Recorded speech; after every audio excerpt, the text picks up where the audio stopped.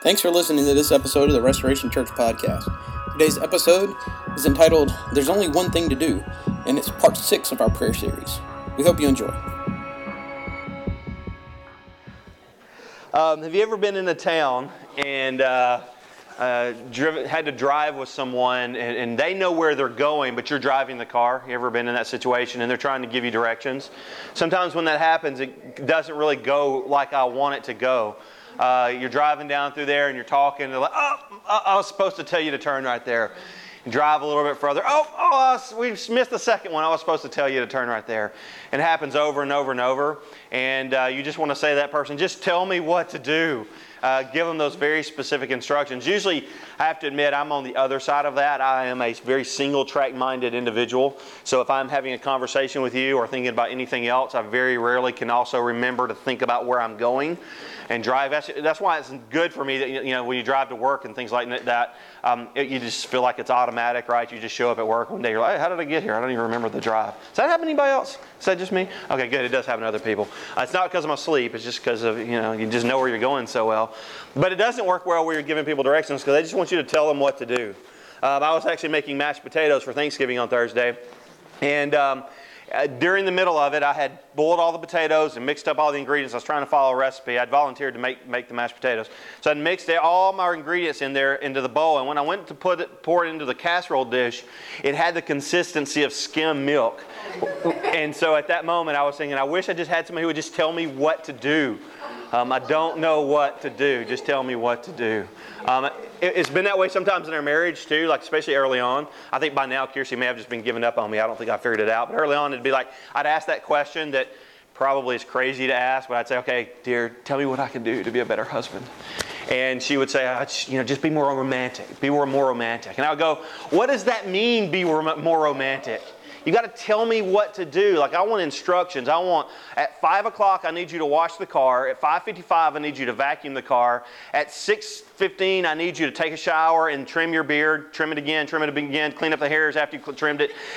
Go get flowers, but don't get 12 because that's weird. Don't get 1 because that's weird. Get 3. Don't get red ones, get pink ones. Maybe not even pink ones, get coral ones because I like coral better. I want you to tell me what to do if I'm going to be romantic. Our whole world kind of is that way a little bit too, right? I mean, we function in this way. We go to mechanics so they can tell us what to do with our car. We go to get our hair cut so people can tell us what to do with our hair. That's what I always hope. I don't like it when they ask me, like, what do you want done? I'm like, I don't know what I want done. You tell me what to do. We go to financial advisors so they can tell us what to do with our finances. Our world is built this way. Maybe even we find ourselves in very serious situations where we just want somebody to tell us what to do. Have you ever been in that position in life where maybe it's Tuesday? Hopefully you haven't, but some of us have. It's Tuesday. Your car's on empty. Your checking account is in red. All your credit cards are maxed out. Your pantry has a piece of bread in it. Your refrigerator has like 1 hot dog and half a piece of bologna.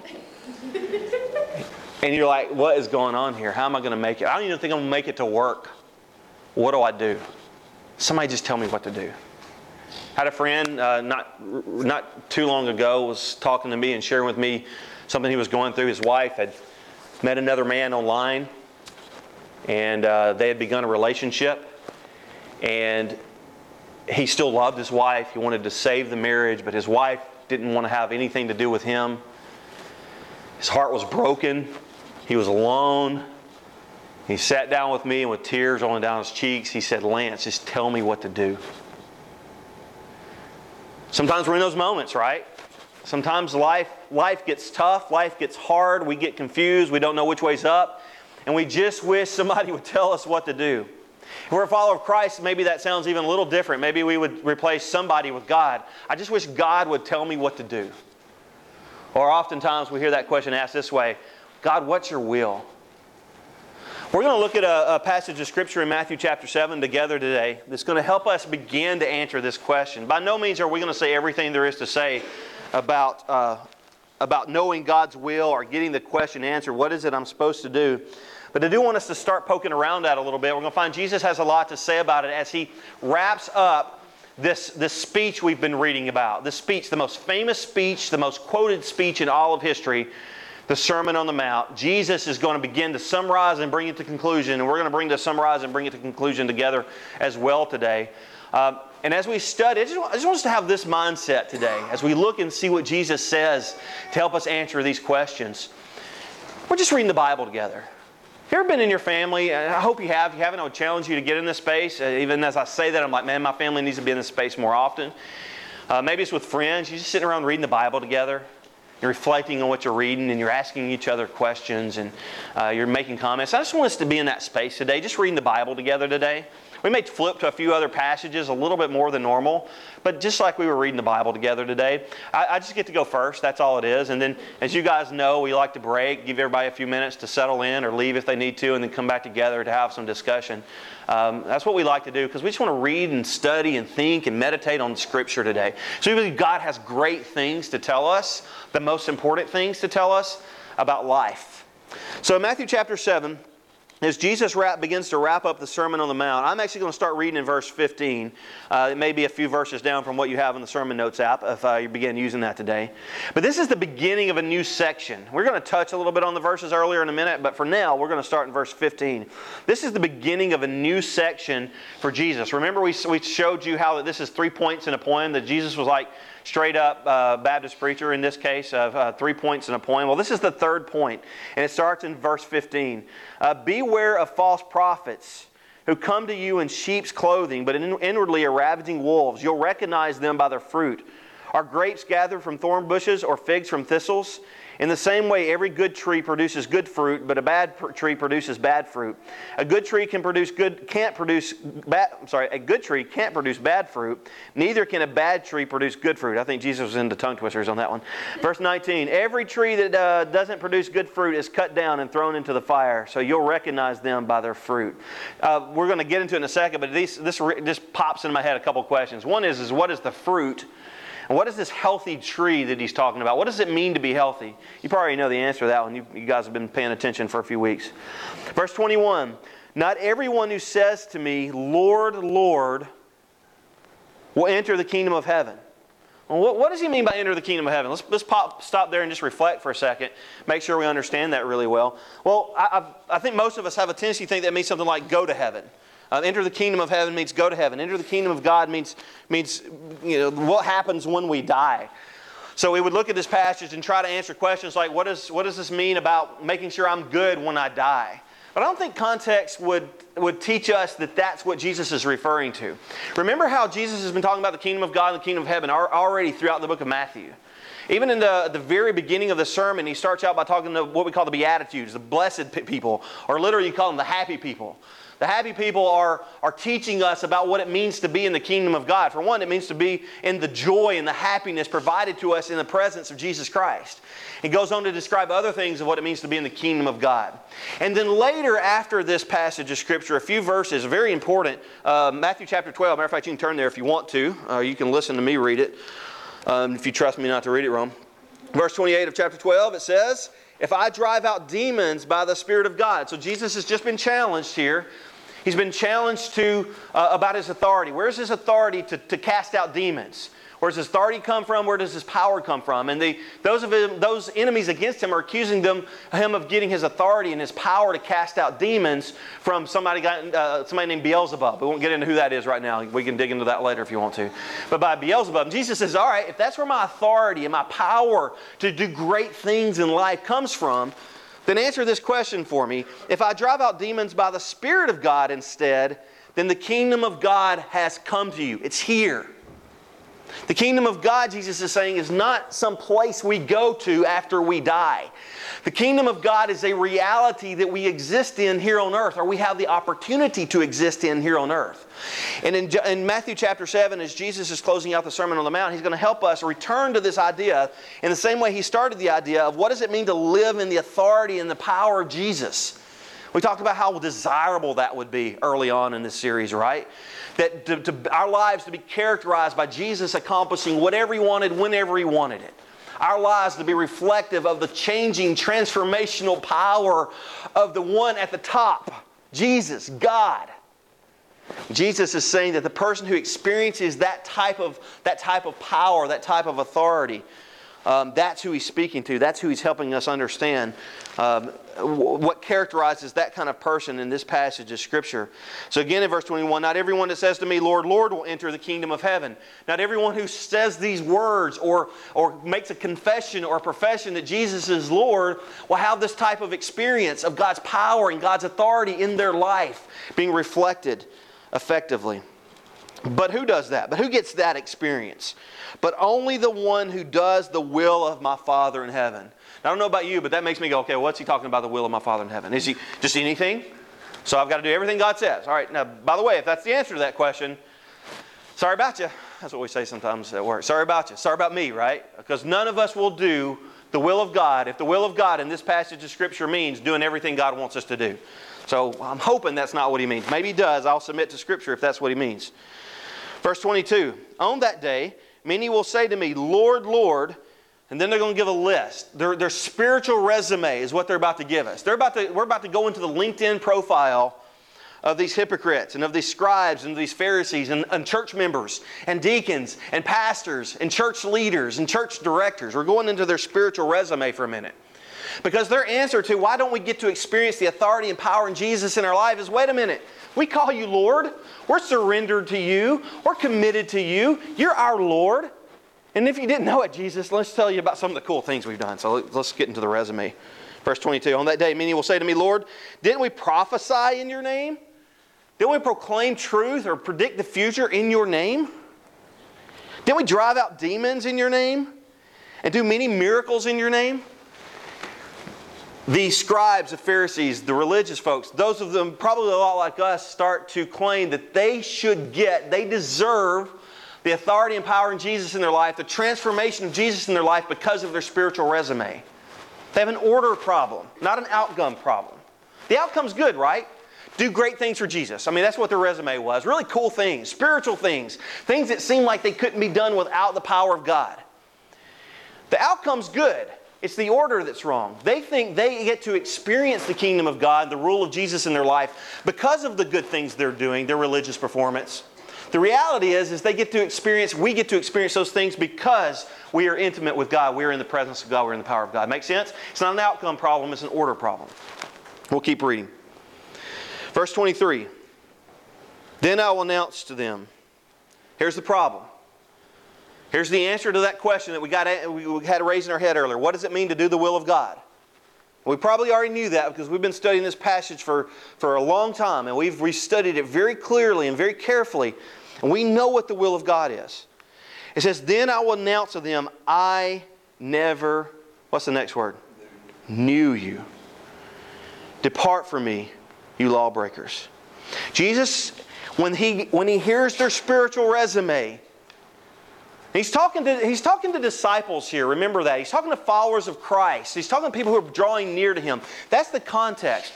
And in that moment, He says to them, yeah, you've given me your spiritual resume. You're talking about all the great things you've done, but here's the problem. We don't know each other.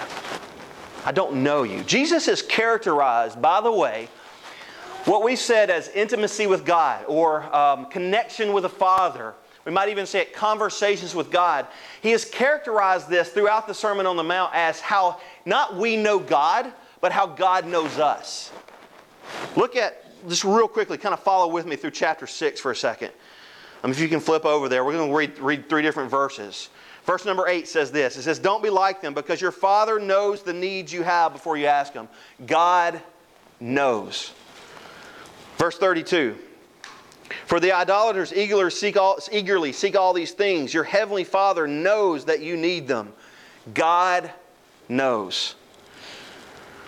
Then in chapter 7, verse 11, if you then, who are evil, know to give good gifts to your children, how much more will your Father in heaven know to give good gifts to those who ask Him? God knows. This very important thread of text or scripture or verses throughout chapter 6 and the beginning of chapter 7 is how Jesus characterizes what it means to have intimacy with God. Conversation with God. Connectedness to the Father. So what is Jesus saying? Let's back up now. We've went through the nitty gritty. What is Jesus saying? Let's back up and see it. He's saying that God's will is one thing. Intimacy with God. Closeness to Jesus. conversations with the Spirit.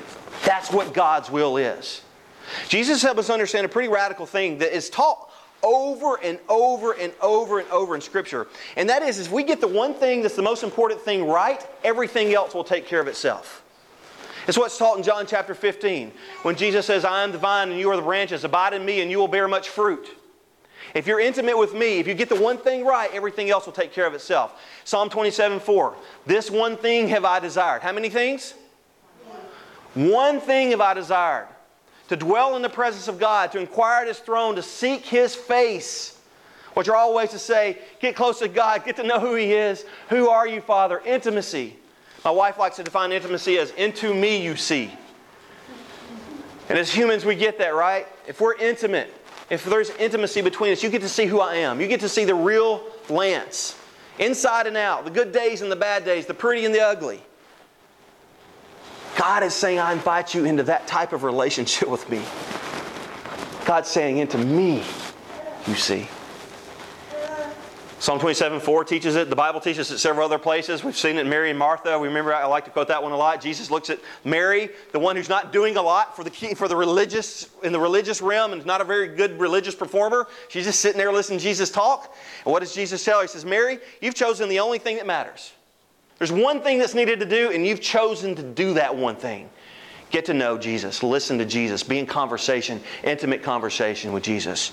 You will find me when you seek for me with your whole heart, God says in Jeremiah. Not part of your heart, but your whole heart. When this becomes the single desire, the single pursuit, as the song we sang earlier, your one desire is to get to know God and to get to know His heart and to see into who He is.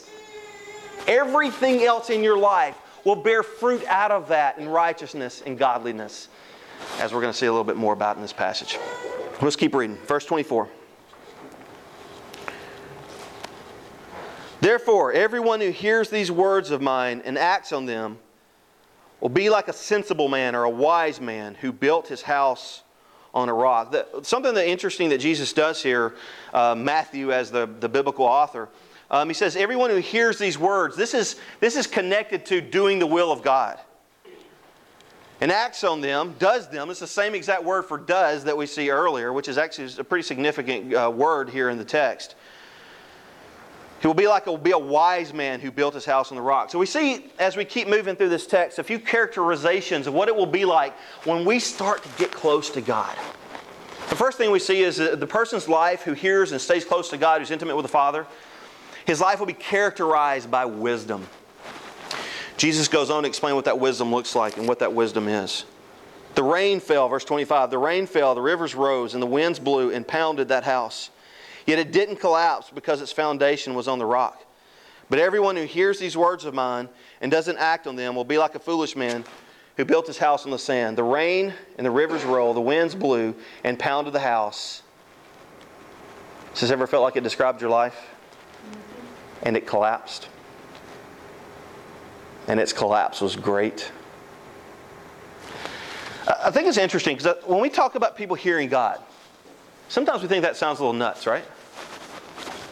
If you don't believe me, wait until one of the presidential candidates says something about hearing from God and watch how the rest of the world reacts. They're going to go nuts, aren't they? Okay, he just said something about hearing voices from the Lord. Oh my goodness. Because we think of it as some mystical thing, something beyond, something that's unexplainable, almost like seeing ghosts or hearing voices as it may be. But Jesus says, ironically to me, that when you listen to God's Spirit, when you listen to God's voice, when there's intimacy with God, conversational intimacy, your life will be characterized by wisdom. But what is wisdom? Look over in Proverbs chapter 2. I think it's a really great, quick way for us to understand what wisdom is. First of all, we're going to look in verse 6. So let's start in verse 5. The author of Proverbs has been talking to us a little bit about how important wisdom is. And then verse 5, then you will understand the fear of the Lord and discover the knowledge of God.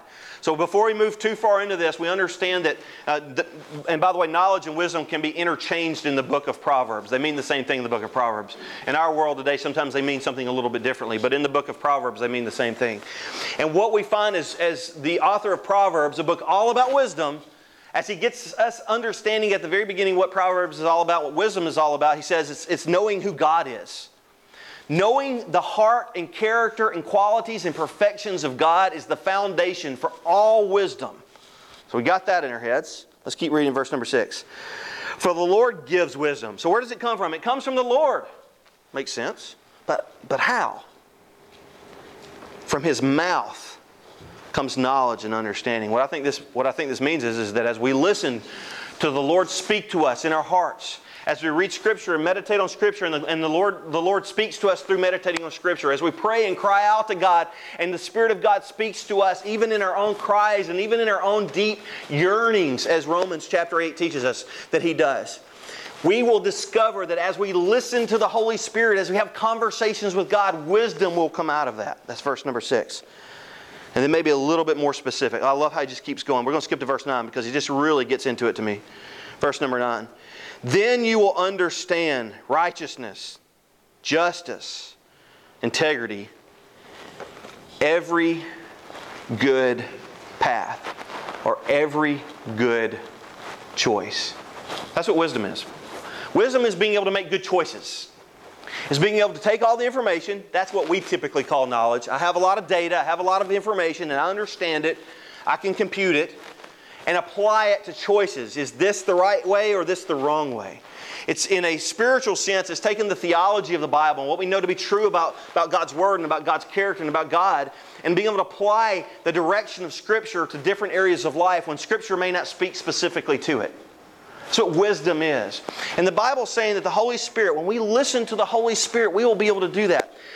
What I find is in those days where I find myself most impacted by the presence of God. Rick was sharing just last week about there are days where we have a sense of we're close to God, and God's presence and God's power on us is practically tangible. And on those days for me, I can't say this every day, it should be, but I can't say this every day for me.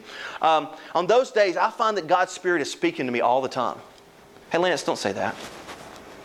Hey Lance, why don't you go over here and do this? Hey Lance, your tone there, buddy. Make your tone a little bit kinder.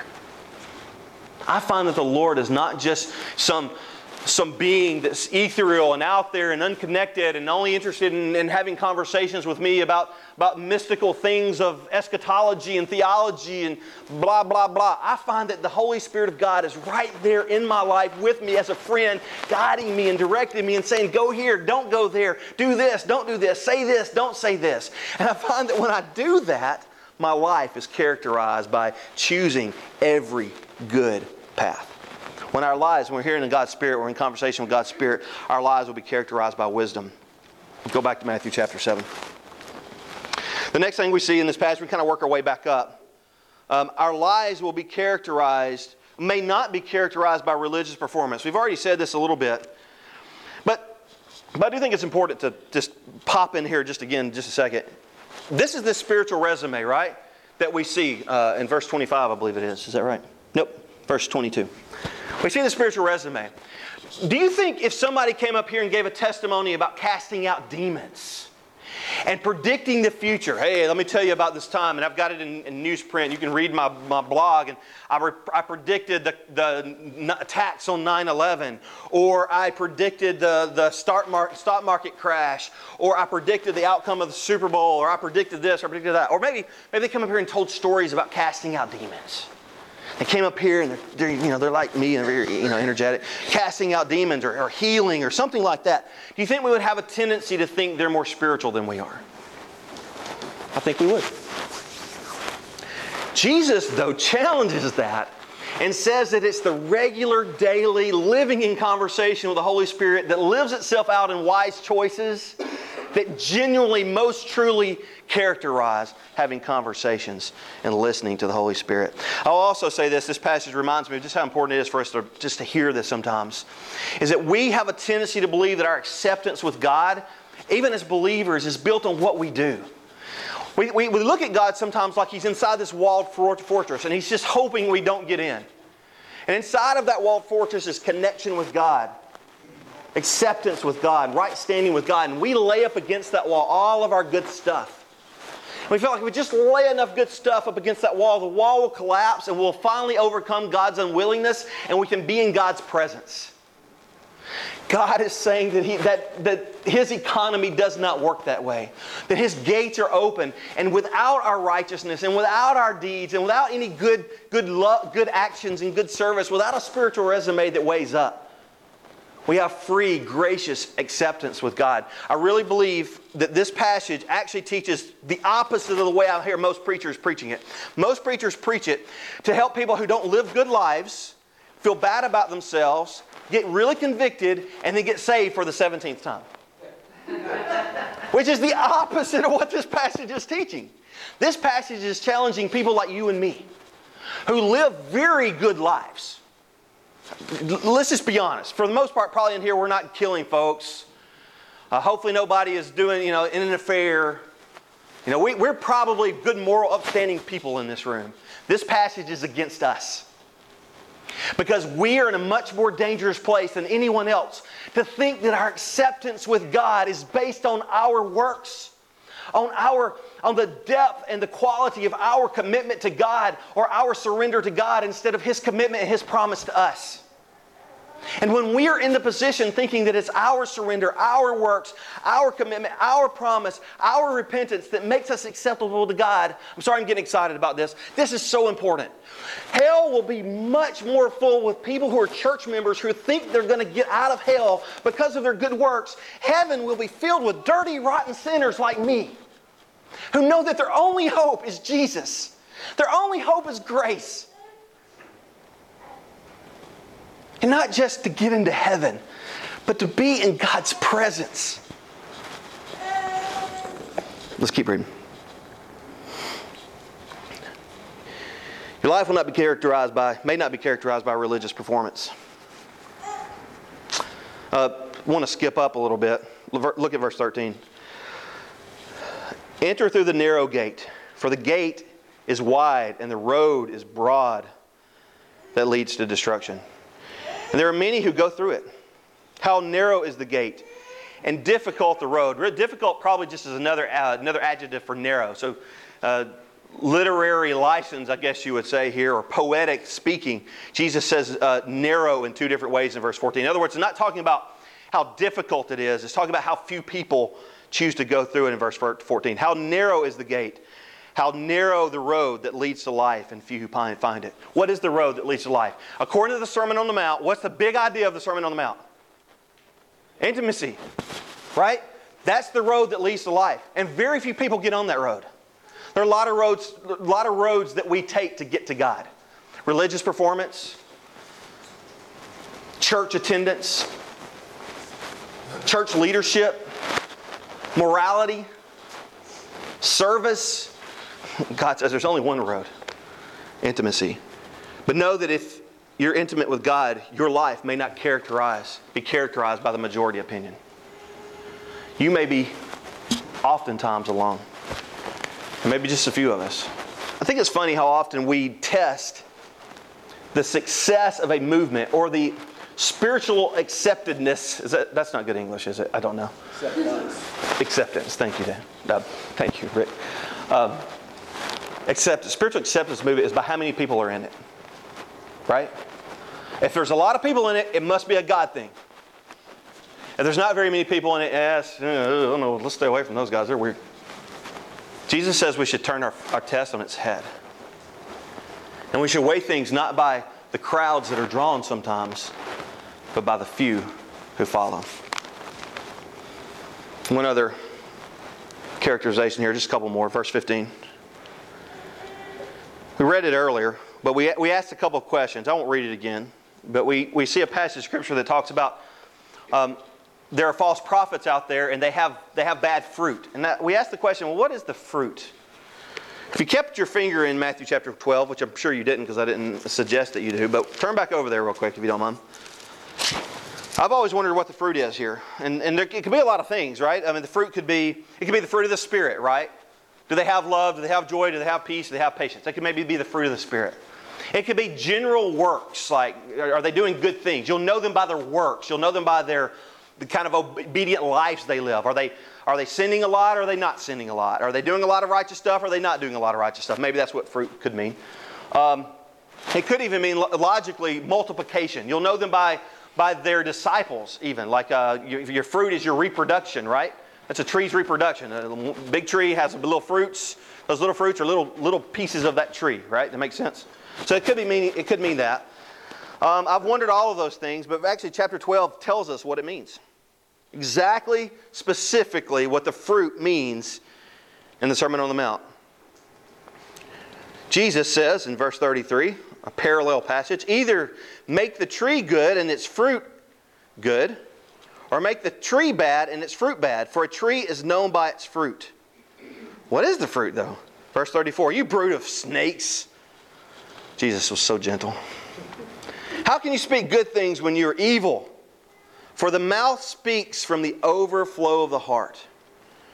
A good man produces good things from his storeroom of good, and an evil man produces evil things from his storeroom of evil.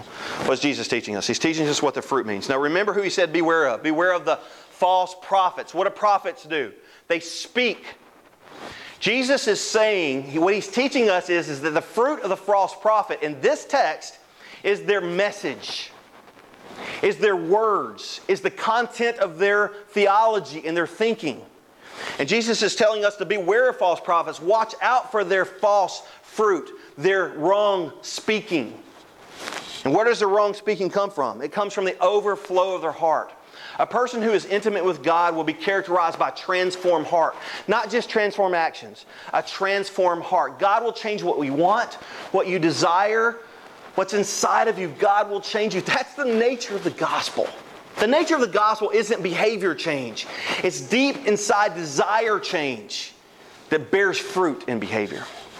And then the last one. I know we're going all over the place, but this is the last one, I promise. We're all going to go back up into verse number 12 of chapter 7. So just make sure we're all on the same page. Matthew chapter 7, verse number 12. Just thought it was a really good passage for us to end on as we look at this text, because it is a bit of a peak moment for the Sermon on the Mount. Jesus says in verse number 12 of chapter 7, do unto others as you would have them do unto you. Or as my Bible says at verse number 12, therefore, whatever you want others to do for you, do also the same for them. For this is the law and the prophets. Jesus says if you want to take the law and the prophets, he does this a few times in a few different ways, right? Those of us who read the Bible a lot were like, hey, didn't he do that before? Didn't he do that again? Yes, he does this a few times in a few different ways. But in this passage, he says, if you want to get the law and the prophets down to one idea, one simple summary, treat others the way you want to be treated. When we're intimate with God, our lives will be characterized by love. When your friends think of you, do they think of what you're against? Or do they think of what you're for? How often are we as believers most known, build our most famous reputations on what we're against? You know, in the 1800s, it was cards and theater and dance.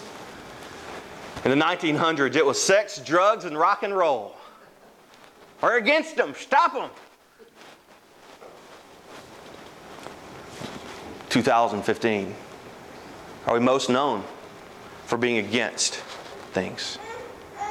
You fill in your list. There's things that are wrong, right? There are things that we should be against. But are we characterized by what we're against? Or are we characterized by people that we're for? Characterized by love and kindness and graciousness and service. It just reminds me of what Will taught us early on in the sermon. Are we characterized by loving, not just up to the requirement in the first mile, but a second mile love, going above and beyond? Jesus wraps up this sermon by challenging us to be the kind of people who live in continual, intimate conversation with God. And he says that when we do, our lives will be characterized by wisdom, by a life and heart that's transformed, and by love. What would it be like in your marriage if you were more characterized by love than what you potentially could be characterized by now. What would it be like at your work if you were most characterized by love? I don't know a lot about Lance. I don't know what he believes a lot. It's kind of weird sometimes. I don't know what he knows. I don't know what he thinks about gay marriage. I don't know what he thinks about abortion. I don't know what he thinks about capital punishment. But I know he loves me. Are you characterized by love? What if this church in this city, when people said the name Restoration Church, what if they said, that church, I don't know a lot about them, but I know they love us? Maybe even better. What if they didn't hear our name very much when they heard our name, and they said, something about that church helps me know that God is real and God loves me. That's what happens when we decide to live in intimacy with God. Let's pray. Thank you for listening to this episode. If you'd like to hear more messages in this series or check out other messages from the church, please visit us at www.restoration.us, or you can follow us on Facebook at RestorationDCH.